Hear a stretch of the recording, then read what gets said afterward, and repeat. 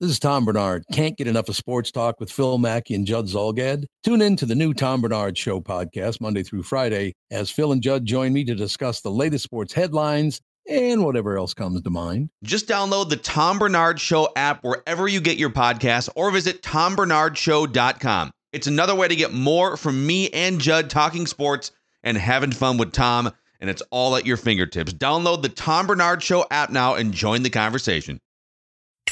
A couple of armchair GMs who have yet to be wrong with any of their Timberwolves takes. Right. It's Flagrant Howls with Phil Mackey and Kyle Teige. Of the Timberwolves, I love how they go from just 3 totally inexplicable losses, home losses to the Wizards and the Hornets, and then a completely depleted Warriors team where they have a double-digit lead, and the sky is falling, and we do that episode kind of like, how do they pick up the pieces? Where do they go? Is Chris Finch a bad coach? What's happening here? And then 48 hours later, national TV, they grind out a great win over the Clippers. Finchy winds up on the Herd with Colin Cowherd on Fox Sports 1. And all is, I wouldn't say all is right with the world, but it kind of feels like that Clippers win was a, okay, still, okay. They're still, would you call it a season saver? Did they save their season with that win? Well, I'm back into the wine game. So I think I tweeted that it was the most impressive win of the season, to which many people replied, you do this every time, or you do this all the time, which is fair criticism. I also, I'm going to do a Twitter search for your handle and most impressive. Not to go full nerd here, but, in with data, like, for example, I got married in 2021. That first year was the best year of marriage I've ever had because I've only been married 1 year. So it is possible that as this team plays more games, there can be more impressive wins. Yes, was it as cool as that Mavericks finish? Probably not. Was it as big as maybe a win in January where they were just stifling on defense? Maybe not. But I have a tough time going back on what I said after the win against the Clippers because, my God, was it toxic? I was part of that. But, yeah, I think it was a season saver because if you lose that game, I tweeted this out yesterday, but their schedule in March is against all teams that I think are, like, in the top 11.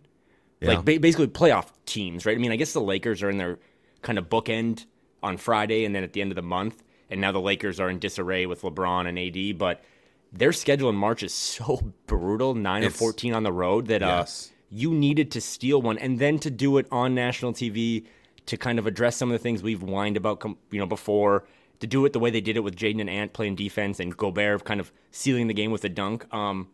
Maybe not the most impressive, Phil, but yes, that saved their season because it also happened on a night where everyone else lost. So they're back. They're well in the playoff hunt. Who knows what will happen moving forward, but what a fun game to watch, and shout out to Stan Van Gundy because he did a great job of actually talking about real basketball things and being like, oh, this Jaden McDaniels guy, and like pointing out real things, not just doing the lazy take of, I watched them for 5 minutes on YouTube. Yeah, actually, I have a Stan Van Gundy thing, and we'll get into all sorts of Wolf stuff here. In fact, Chris Finch said some interesting things with Colin Cowherd on his national radio/TV program, and we'll take some questions from you guys. We'll dive into the comment section more accurately, but I can confirm here, just doing a quick Twitter search of your handle at Kyle Teige and win of the season as the exact phrase.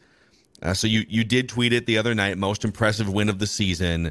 The only other time that you've tweeted this so far this year was after the Raptors win. You said that might be the biggest win of the season for the Timberwolves. You beat the Raptors on January 19th off of back-to-back. So you've shown some restraint, okay? Only twice. I'm a simple man. Been with the same partner for like 14 years, driven the same Jeep for 15 years. It just takes one win to really reset me. So big win against the Clippers, especially after a Warriors game that was defensible, but you choked away a fourth quarter lead, and then a couple games before that were just inexcusable. So all is right in the world, at least for 24 more hours until they play the Lakers. And not to get ahead of us on the schedule here, but they could really, really end the Lakers season. Like, if you don't like the Los Angeles Lakers, the Wolves could really put an end to any of their hopes and dreams by just walking into Staples Center tomorrow and just kind of trouncing them. But that's not what they do. They'll make it close. Yeah, I'm sort of done with predicting what's going to happen with Yeah. the Timberwolves at this point. It's the least predictable team in the NBA. On Stan Van, real quick, where does he rank? Is he on the Mount Rushmore of guys who were okay as coaches but elite as broadcasters? Rex Ryan, I think, is on that list too. I think he's not a broadcaster, and so he's just like a talking head on ESPN. I think he's super entertaining. Stan Van Gundy was a good head coach in the NBA, right? Didn't he take a team? He was Did with the Heat go to the Heat? He was with the Orlando Magic when like that whole Dwight Howard thing was kind of peaking. Yeah, like, with Turkoglu and so Rashard they Lewis. He was went with to the Heat, too. finals and got beat maybe by the Lakers, if I remember right. That was one of the first basketball games I ever went to. My dad took me to Lakers Magic way down in Orlando many years ago when it was like Kobe and Paul Gasol and Dwight Howard and stuff. But he was a good coach, and then he went to New Orleans and I think he might have gotten a president tag like Tibbs did, and he was terrible there. But he's not afraid to say things, and he also watches basketball. And that's really all I want. I want honesty, and I want knowledge when my national people are talking. So, yeah, he's on the Mount Rushmore for sure, and Rex Ryan's another good one too. Yeah. So Finchie gets the big win against the Clippers on national TV, and then the next day, so one of my good friends is a suit at Fox Sports Radio, and people know. So Scott Shapiro used to be the executive producer for Mike and Mike, and now I think he's a senior vice president for Fox Sports Radio.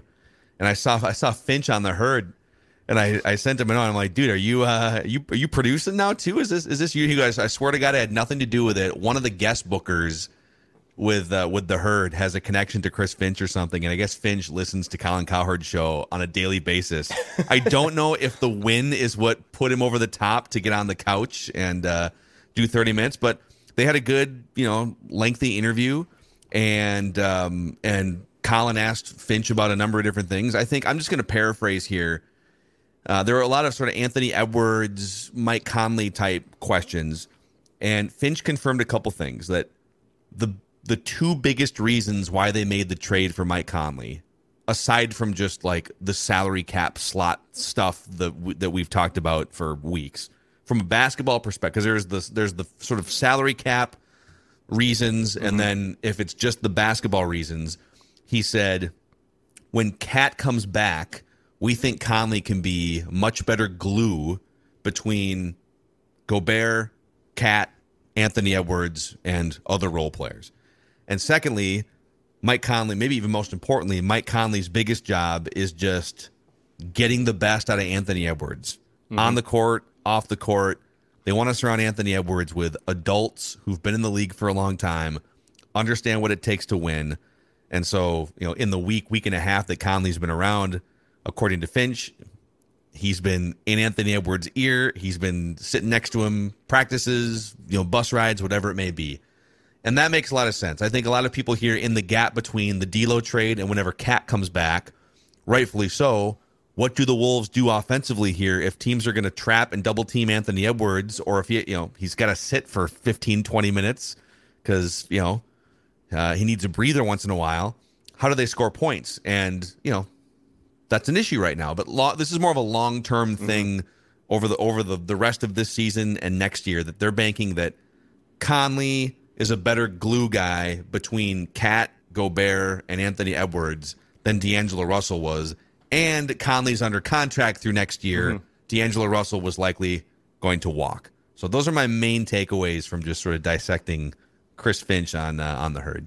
Yeah, I got to, on point number one about the Conley-Gobert thing, Alan Horton had this, but in that Clippers game, Mike Conley and Rudy Gobert ran a season-high 9 direct pick and rolls, which resulted in 12 points. And then Alan went on to say in 5 games together, they've averaged just 6 pick and rolls a game, but their 1.276 points per possession would rank first in the NBA.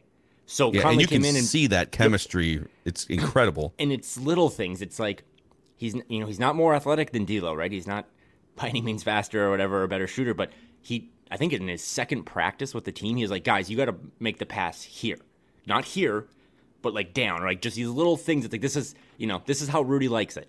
And should they be, force feeding or, trying to comply with all of Rudy's demands or what he needs? I don't know, but you invested in it. So this is the bed you've made. These are your 9 fingers. But yeah.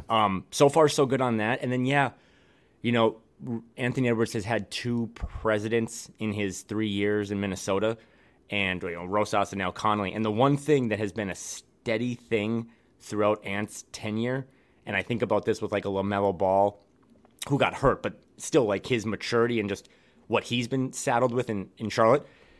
Ricky Rubio, Patrick Beverley, Mike Conley, even D'Angelo Russell, like he has always had these veteran point guards to kind of like be with him in the backcourt and not just play alongside of him, but like they sit them next to each other in the locker room, just 24/7 having people helping this kid grow because it is his team. He is the future. He's the franchise, whatever. And you just need to get him on the fast track of growing up. So the Conley Gobert thing has worked so far. It looked great against the Clippers. It gives you the flexibility to, like we've said earlier, to sit Conley if you just want to play a little different style. And a little playing the product here of what's going on, but like D'Angelo Russell hurt his ankle and hasn't played for the Lakers. But don't forget Nickeil Alexander-Walker, because he was part of that trade too, and he has been phenomenal. He has taken, I think, Austin Rivers' spot in the rotation, maybe Jalen Noel's as well. That wasn't just a throw-in in a deal to not only get a point guard that's signed again, salary slot, whatever, for next year. You also get a guy you have his restricted free agency kind of rights this summer, and I'd be shocked at only 24. Like he's a foundational piece, like much lower on the totem pole, but he's a fun little dude. He tries hard, and that's all I really want sometimes from my Timberwolves is to try hard, and he's definitely given them a boost off the bench. So that's been a good trade so far. Yeah, such a low bar. Just please Can you try just try? hard. Can you sweat? If you could. It's never too early in an episode of Flagrant House to give you guys the Western Conference playoff picture. All right. This one presented, by the way, by our friends at Vivrant, okay? Or better known as MyDullKnives.com. So if you're like me and you've been suffering embarrassingly from dull kitchen knives, you walk out of your kitchen, walk out of your apartment, your home, and people are whispering to each other and pointing. Oh, look at that guy. That guy's got crappy dull kitchen knives, huh? He must not know about MyDullKnives.com. The poor tomatoes that I've been trying to cut that just squish under the pressure of dull knives. I sunk a freshly sharpened knife into a tomato a couple weeks ago for the first time I ever had my knife sharpened. And my goodness, just poke, slice, clean. We've been salmon, cucumbers, sweet. We like to make homemade sweet potato fries in the air fryer. No longer do I have to suffer in shame and embarrassment because I discovered MyDullKnives.com, where the folks at Vivrant will send you a safe and professional mail kit. You send your dull knives on a little vacation. It's like Disney World for dull knives. And then Vivrant mails them back to you all within just a few days, freshly sharpened. If you've never had your knife sharpened, and most people haven't, it's a game-changing experience, a confidence booster in the kitchen. MyDullKnives.com. That's MyDullKnives.com. Eating better is easy with Factor's delicious, ready-to-eat meals. Always fresh, chef-crafted, dietitian-approved, and ready to go in just 2 minutes. From pancakes to smoothies to meals and more, discover a wide variety of easy options for the entire day, like breakfast, midday bites, and more. And if you're always on the go and needing a quick and easy way to find something to eat, you need to try Factor Meals. They have an easy-to-use website. Factor is also flexible. Change up your order every week with plans from 6 to 18 meals per week, or pause or reschedule your delivery at any time. You can sign up and save, and we've done the math. Factor is less expensive than takeout, and every meal is dietitian approved to be nutritious and delicious. Head to factormeals.com/Howells50 and use code Howells50 to get 50% off. That's code Howells50 at factormeals.com to get 50% off. Go check out Factor Meals. So even with there's two ways to look at this. With the atrocious 3 losses that just had us banging our heads against the wall, if those are flipped into wins, the Wolves are probably in the certainly in the 4 seed right now, and then they're looking up at the Kings and trying to catch the Kings, right? Well, as it is, they are currently in the 8 seed, and I will say it could be worse. They're exactly 500 right now. It feels like every time they go through one of these stretches where they lose a couple dumb games, like, oh God, are they going to be out of the plan? Well, a lot of other teams are losing dumb games too. The Warriors lose a lot of dumb games. The Mavericks just blew a 27-point lead the other afternoon to the Lakers. So everyone's just kind of, you got the Nuggets playing their asses off. You got the Grizzlies who are playing their asses off at home, but they're terrible on the road. And then everyone else is kind of jockeying around. So the Wolves, 12.5 out of the 1 seed, that's gone. But they're only 2.5 games out of the 4 seed. On the flip side, Kyle, they are 3 games above the 13 seed. So they're still fighting. Every game is going to matter here. Like I said earlier, I don't know what the future crystal ball holds for this team. It wouldn't shock me if they somehow became the 5th or the 6th seed. It wouldn't shock me if they missed the play-in at this point with like 18 games to go. They have not met expectations. It has been a very frustrating year. We are still trying to remedy that trade. But also, too, again, for a bar that we constantly joke is so low that it's on the ground, just the 5th time since I graduated high school, I'm going to age myself, back in 2007, that this team has won 32 games. So again, wow, this is a really bad franchise. We know what we signed up for when we started this puppy. But, again, every criticism that you have about this coach, this team, this front office, whatever is true. But whether you like whatever your opinions on Karl-Anthony Towns are, he's missed 50 games, and he was one of the 15 best players last year. And for them to be 32-32, again, they could just go lose 10 straight, and we'll fire people this month later. But that's why that Clippers game was, because you fall 2 games below 500 if you lose that, and you still have to play the Lakers and this very heavy road schedule. So, again, they should be celebrated for their performance on Tuesday, but it will mean nothing if then again you walk back into Staples Center on Friday after a couple of days. By the way, Finch on the Herd, that man, season saver for him too. He looked so good. The buttons were undone. He had to have gotten his hair colored because it looked way less gray than it does on the sideline. I think they have a full makeup crew that he may have been able to tap into there too. Okay, that's what it is. Well, he looked great, so shout out to Finch. But nice job, at 32-32, they're still very much in it, and you're starting to see like the LeBron stuff, like the Jazz have fallen apart a little bit. The Blazers just continue to lose games. The Thunder just like kind of shut down Shai Gilgeous-Alexander quietly. They've lost 5 in a row, so it's going to be a war of attrition, but I'm still very confident this team is going to be one of the 10 teams to finish in the West. It's just how high can you claw? Because, you're only 1 game behind the Warriors for the 5 seed. I think you've kind of hit on too, and you mentioned this at the beginning of the season that, hey, the Wolves are going to, at the very least, the Wolves are trying, and the Wolves' goal is to win games. And you're going to find out as the season progresses, is that really the goal of some of these teams? When push comes to shove at the end of the day, are the Utah Jazz going to find a way to sit a couple players here and there, some load management nights to assure some losses, right? Because, Danny Ainge, I'm sure he's wildly thrilled that roster is fighting and they've got some fighting and winning DNA, but their goal was not to make the playoffs when they started making all those trades. Here's my next question to you, and then we can get to some comment section stuff. What would make you feel a little bit better this summer at this point? So at the beginning of the year, we sort of set the goal on this show of 50 wins. Can the Wolves win 50 games in the regular season for the first time in almost 2 decades? 50 is nifty, right? Mathematically, they still can. They could go 18-0 the rest of the season. They could win 50 games. But assuming that doesn't happen, what do you want to happen for, like, realistically? They're not going to win the championship or anything like that. If we're sitting here on July 10th and we've digested, everything that's happened, what would you look back and say, okay, I can live with that, and then figure it out going forward, starting in July? Again, expectations not met.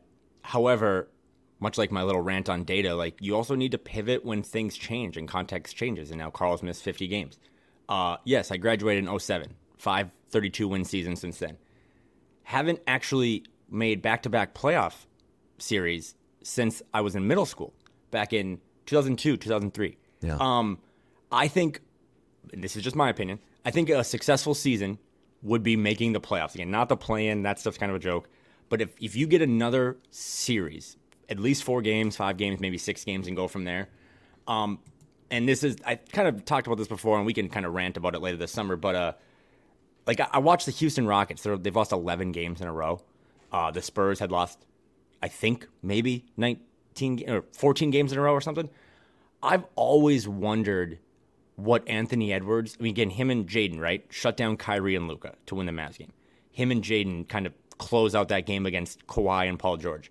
I've always wondered on the flip side or in another simulation what Anthony Edwards looks like on a really bad team.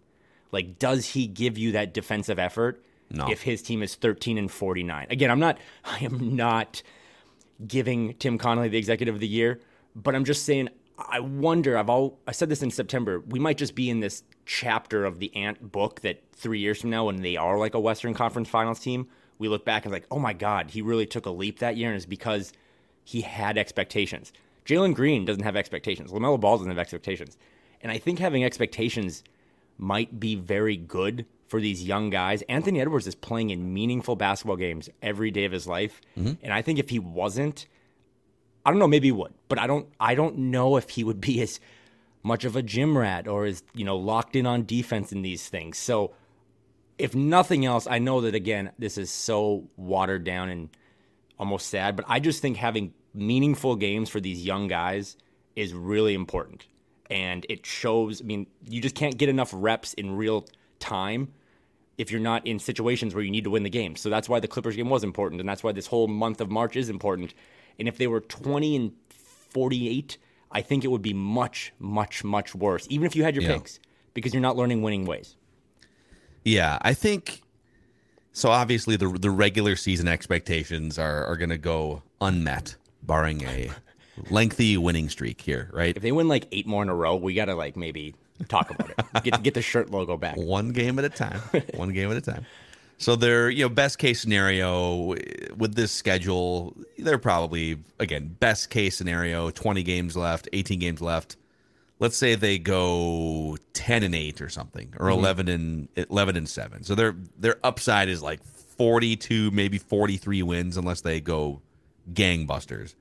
So they're gonna be several wins shy of last year, several wins shy of expectations. And anyone who took our advice on the over-under win total being over at the beginning of the year, just know that we are not professional gamblers. You should never take our advice when it comes to your finances. But they can do damage in the postseason, and by damage I mean they can win a series in the postseason. They look up and down, man. Now, do I want to run into a Warriors team that's fully engaged? Not necessarily. The Warriors are one of the worst road teams in the league this year. So the Warriors are 7-23 on the road, which is just 2 games better than the Spurs, who are 6-26 on the road. Yeah. So even the Warriors, it's like, I'd rather not, if Steph comes back and, they've got the full allotment of Steph, Draymond, and Jordan Poole, everyone, I'd rather avoid them, even though the Wolves are only a game back of them in the standings. The only team that I think smokes you is the Nuggets, but they've fought with the Nuggets in the regular season this year, too. I think that's a 5-game series. Everybody else, including Memphis, including Sacramento, who's the best offensive team, you have a halfway decent chance of beating any of those teams in a 7-game series. So I think my new goal is get to the playoffs, not the play-in. And if you have to work your way through the play-in to get to the playoffs, whatever, but get to the playoffs. Fight in a first-round series like you did last year. That's going to come short of expectations if you lose. But then, all right, it's not a total step back. Now you can reassess what moves need to be made in the offseason, right? But if you win a playoff series, let's say you upset the Kings in the first round of the playoffs in a 6 or 7 game series or something. I'll get a Timberwolves. Is that considered a step forward? Like just a weird way to get there, but a weird step forward? The first playoff series win in almost 20 years? You can remove all context whatsoever and any opponent. If they win a playoff series, I will be the worst version of myself. Dude, is it because again, let me just like repaint this landscape for a second. Okay? They are 1 game out of the 6th seed right now, despite everything that's happened. They are 1 game out of the 6th seed. If they get the 6th seed, they would play the Sacramento Kings in the first round of the playoffs in a 7-game series. Excuse me. Do I think the Kings would be favored? Of course, I do. Yep. But the Kings haven't been here in 20 years either. Like, the Kings don't know. As a franchise, like, wow, we're just... I'll bet you half that fan base is still looking for ways subconsciously. Oh, my God, is there a 7-game losing streak coming? When's the bottom going to fall out of this thing, even though they have a good, young, talented team? Is it that unrealistic to suggest the Wolves make up the game in the standings and then fight the Kings hard over a 7-game series? So I think we should leave that possibility open here, that they could oddly take a step forward despite everything that's happened so far. I have no rebuttal. Again, I want to stress that anyone still listening to this and following this team has been through a war and has aged rapidly over these last 5 months. But yeah, I mean, if I just listed a bunch of teams to an average Timberwolves fan and was just like, do you think they're having more fun this year? Like, yeah, the Nuggets. Yeah, I don't know about the Grizzlies because some of the John they're going to prison, but the Kings pointing guns at 17-year-olds, hard guy to root for at this point. Listen, I don't know if I'm going to fight Finish Line employees when I have my own shoe deal. They'll just send the shoes to your house, man. It's okay. Yeah. Nuggets having fun, really good injury luck. Grizzlies having fun, good injury luck. Kings are so fun, light the beam. They've had basically everything go right for them. The Suns, the Warriors, the Clippers, like those teams are all teams that people are like, yeah, they're cooler, they're way more fun than the Wolves. Tons Only of superstars. 4 of those teams are going to advance in the first round, right? So it's like, yes, would the Wolves be heavy dogs against a Grizzlies team again, or the Kings, or the Nuggets? Yeah, but there's no reason. I mean, that's kind of almost when they're at their best, right? Like low expectations. Mm-hmm. We've clearly seen that with high expectations, it can be a drag and they can really let you down. But yeah, again, I this season has been a drag, but there is still, to your point, if they go 10-8, let's say, and they go 42-40, that would mean, right? Is that math? Yeah. They would. You're good. They would finish 6.5 games below their Vegas prediction. It's not great, but I also I struggle with, if you would have told me in October at my birthday, hey, Carl's going to miss 60 games, and this team's going to win 42 games. And they're going to trade D'Lo halfway through. Yeah, I mean, I don't pretend anyone knows me. I'm not pretending to be an analytics stat guy, but like I think Carl had like a win shares last year of 10.3. Mm-hmm. That guy contributes to winning, and he did last year. And that's why we made All NBA. If they do go 10-8 and finish above 500 without their seemingly best player at the time playing 70% of the games, I feel like that's a success. And it doesn't mean that you hang a banner, seriously, but it gives you more data, that's all. Dana and I talked about that all year last year, was like, just make the playoffs, because those games actually matter, and that's about like microscope and in-game adjustments and figuring out, like, not only do we have winners, but do we have the right coach? Do we have the right training staff? Do we have the right water? And they use that information to then go make a trade to address what? Rebounding and rim protection. Yeah. Was it a great trade? I don't know. But maybe you play another series where you play maybe a team that plays smaller or plays faster, and you're like, okay, listen, we tried it again. We can't have 2 bigs. Just can't do it. And then you'll know, right? Then you'll at least have the data and the sample size to say, this doesn't work, now we pivot again. So making the playoffs, Phil, is my bar now. I still think it's very much in play. And then from there, it's like, they're not going to win the finals, but it's a little March Madness-y in terms of, the Kings would have the pressure on them. The Grizzlies at this point have a lot of pressure on them to start winning games and shutting up. So, yeah, I'm with you. I do hate like lowering the bar here, but you're right. This the bar has been lowered whether we like it or not for the regular season. But the back-to-back playoff appearances for the first time since you were in middle school and I was in high school. Hey, listen, love it or not, like it's a check box for the organization. I say it in my sleep. I say it when I'm showering. I believe the Purple Daily motto of win one Super Bowl before we die, like that is facts and honorable and like true. I didn't sign up for being a Timberwolves fan to have championship expectations every year, right? Because I don't want to go be checked into an insane asylum. Like the Celtics have open seats. Go buy season tickets to them. Making the playoffs for back-to-back years for the first time since I couldn't have a driver's license would be a good result on what has been a bad season. Yeah. Yep. Okay. So let us know too. What are your guys' expectations? You can comment on the Score North YouTube channel, where you should also click the subscribe and the like button, help spread the word about this fan of depressed Timberwolves fans, largely depressed Timberwolves fans. But yeah, let us know. What are your new expectations here now from now until the summer? What would make the summer feel a little bit better or a little bit more reasonable for you as a Timberwolves fan? All right, Kyle, it's been a couple weeks here. It's time for us to jump back into the comment section. Phil and Kyle read the comments here on Flagrant Howls. This one comes in from Twitter here. Josh Van Klompenberg. He tweets, I don't feel like enough media in Minnesota has done a full deep dive into the Tim Connelly tenure in Denver. So Connelly ran the Denver Nuggets for a number of years, almost 10 years. Everyone wants to start from 2015, which was Jokic's rookie year, and then kind of look at what happened from 2015 going forward. But he took over the lead role in 2013. Take a look at what happened. He dismantled what was a 57-win Nuggets team the year before.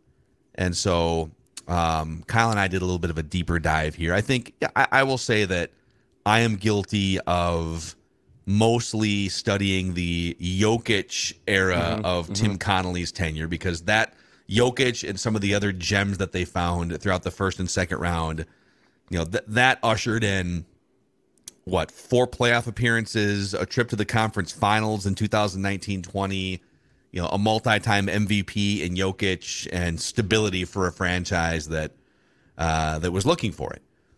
But as you and I, we kind of did a tandem deep dive before we hit record here today. So sure enough, and by the way, Masai Ujiri, as Maya Mackey says hi in the background here, Masai Ujiri was the Nuggets' top executive, and then he moved on. I think that was when he moved on to Toronto after the 2012-13 season, where they won 57 games but got bounced for the 4th consecutive season in the first round of the playoffs. And then Tim Connelly took over.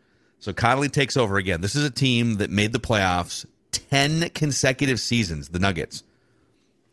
9 of those were first-round exits, with a conference finals trip smack dab in the middle in 2008-2009. George Karl had just won NBA Coach of the Year. Connelly comes in, fires George Karl a month after he wins the award, trades Andre Iguodala in his prime. He was one of the best players in that starting rotation. And then a few months later trades Andre Miller, who was at that point like in his mid-30s, but he was the starting point guard and the catalyst and the distributor for a 57-win team. They were coming off wins of 50, 54, 53, 50. There was a lockout season where they won 38, 38, and 28, and then 57. And sure enough, Tim Connelly came in and said, new coach, 40% of the starting lineup turned over, and we're going to start this thing over again. They finished below 500 for 4 consecutive seasons, didn't make the playoffs for 5 seasons, but then the Jokic era obviously became what it was. So what do you make of that? Like the pre-Jokic, the 2 or 3 years where he took a 57-win team and nuked it. Well, shout out to Josh, because honestly, when he was like, I don't think anyone in the media has done a good job of this, he's 100% right, because I really have a tough time remembering what I did last week, let alone 2013. But yeah, on June 17th, 2013, Tim Connelly comes over from New Orleans and starts running the show. And then I think it was 3 weeks later, trades Iguodala to the Warriors as part of like a sign and trade, and kind of builds up what becomes the Warriors dynasty. So if nothing else, I mean, I guess you could say, well, that was a really bad move because the team got bad. Does this guy know what he's doing?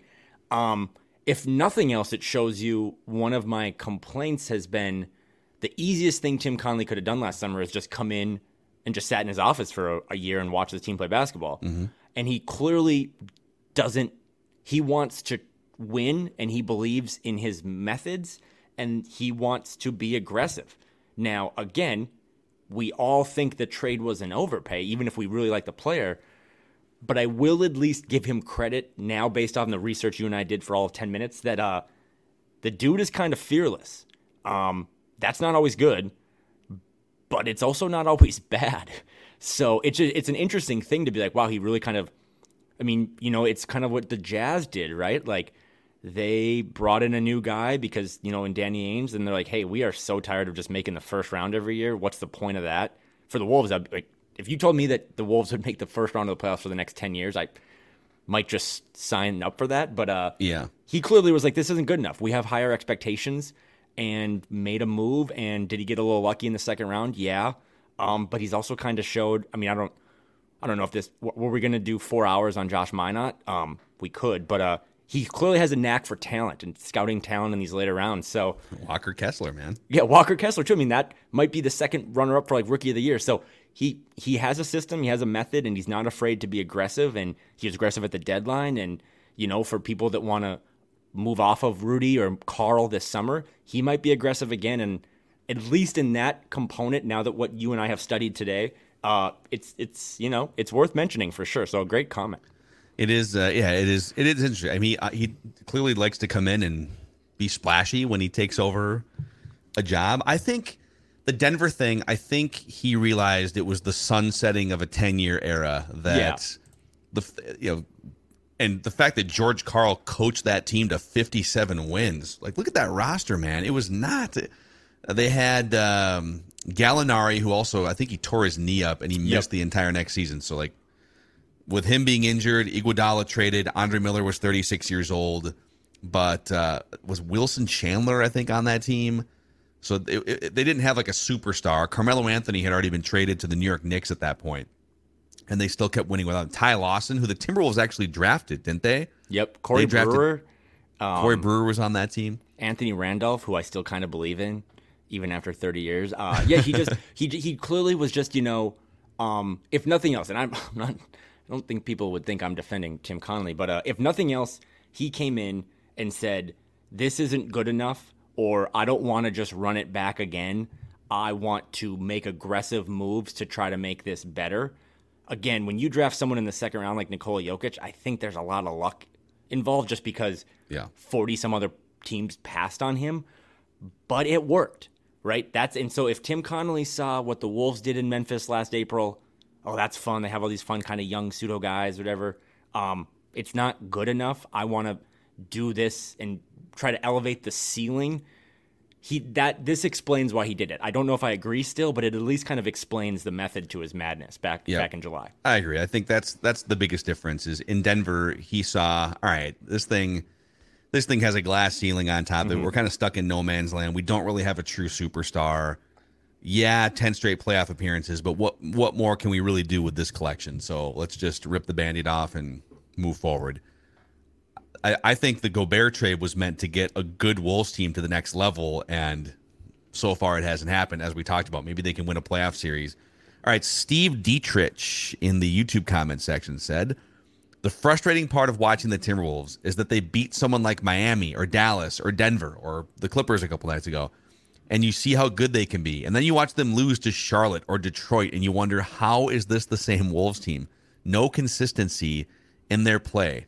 And so it goes. Don't you think in 2 or 3 years, to put a silver lining on this, as Anthony Edwards continues to figure out how to navigate the NBA on the floor, off the floor, and Jade McDaniels, some of those losses go away when your key players are not 21 years old anymore, right? We think back, here's something else to remember.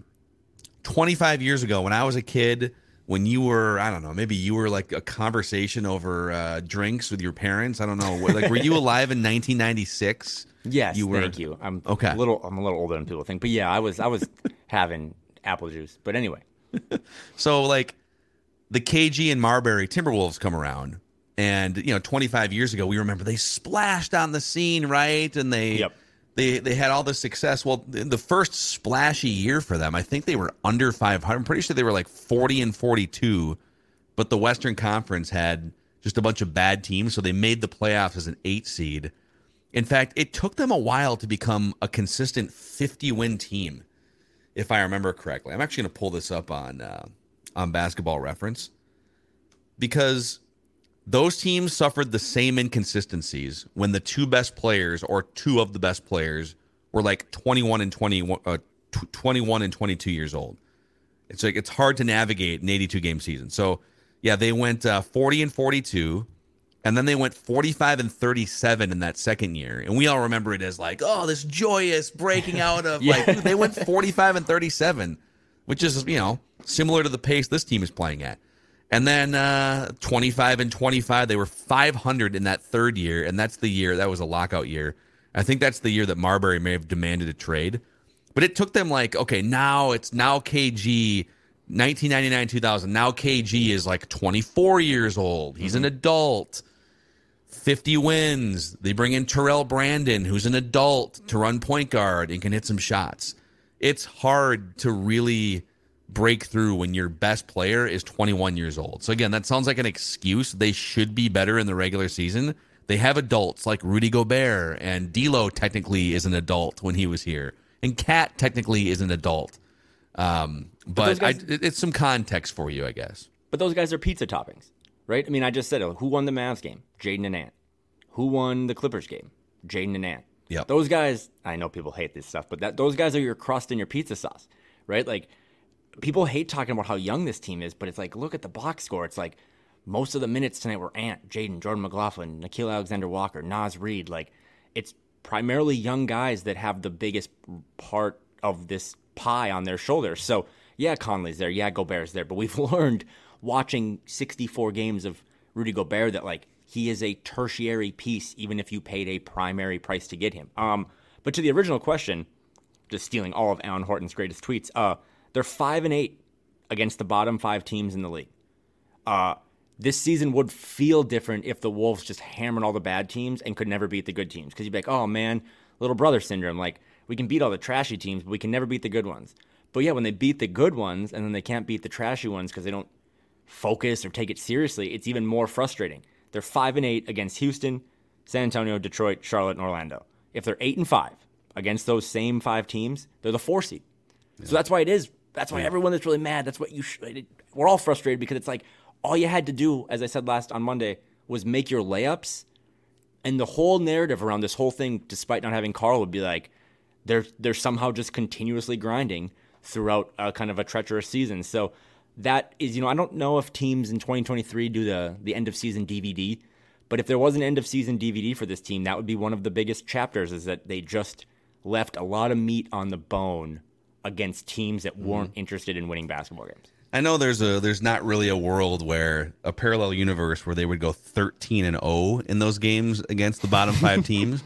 But just for fun, if they did take care of business against all of those teams and they were 13-0, they'd be 40-24 right now. The number 2 seed in the Western Conference. Yeah, they would be, 2.5 games away from the 1 seed. So, again, everyone that has an opinion and a thought on this, it's usually frustrated, and it all makes sense because it has been a frustrating year. But I don't know. You pull yourself out of it. We're going to talk about this in May. We'll talk about this in July. I think the fact that they've been able to grind to where they are, again, the floor on this team, as you said, tired of trying to predict the schedule, but they've at least made it this far up the ladder. They could easily fall off the ladder and just completely faceplant. But if they can just continue to grind out those Clippers wins that you don't see coming, they don't have any more easy games on the schedule until April, when they really actually have 5 cakewalk games. But just they need to keep mentality of every game is a playoff game in the month of March, and they still have the ability to avoid the play-in game if they want to do it. Jonathan Straka chimes in here via the YouTube comment section. So just a quick reality check here. The Pelicans are 7-19 without Zion. The Suns are 5-17 without Devin Booker. The Wolves are 500 in the 42 games without Karl Anthony Towns. And actually, they're, I think, a game above 500 now because this comment was before the Clippers game. Make of it what you will, but this injury and a bunch of others simply cannot be written out of the equation, especially when you compare it to the other teams on the same metrics, losing an all-NBA player. And I think it's hard because, we kind of saw how up and down and clunky they looked with Karl Anthony Towns. It wasn't like the Suns are incredible when they have all hands on deck. Yeah. Right? The Wolves aren't. So right. I think it's hard to sit here and be like, well, if they had Cat these last 42 games, they'd be 6 or 7 or 8 games better. Maybe that's true. We don't know that it's true. So I think that's why people aren't using Cat's been out. Well, we saw Cat, and and we kind of know that Cat's numbers don't always equate to wins in his career. So it's a little hard, but I appreciate that argument. I understand it, and it'll be very interesting if and when Cat comes back to see what this thing looks like, even if it's like 10 games down the stretch in the right. Can they get Cat integrated enough for him to be a force in a playoff series? That's the question. Is Karl-Anthony Towns a winner? Some people don't know yet. Some people do, some people don't know. Was Rudy Gobert worth the trade? Some people don't think so. Some people never think so. Are Anthony Edwards and Jaden McDaniels your two most important players? I think we all know that, and they're both taking leaps. One's an all-star, and one is, by God, if I have to grind these next 6 weeks with propaganda, one is going to make the all-defensive team. Do the Hornet or the Pelicans have a lot of picks? Sure. Do the Thunder have a lot of picks? Yeah. Did the Warriors have a lot of young guys? Yeah. And then they traded them all, or they all suck, right? Did the Brooklyn Nets have this big three of James Harden, Kevin Durant, and Kyrie Irving? Yeah. And then 12 months later, it was all blown up. So they've grinded to 32-32.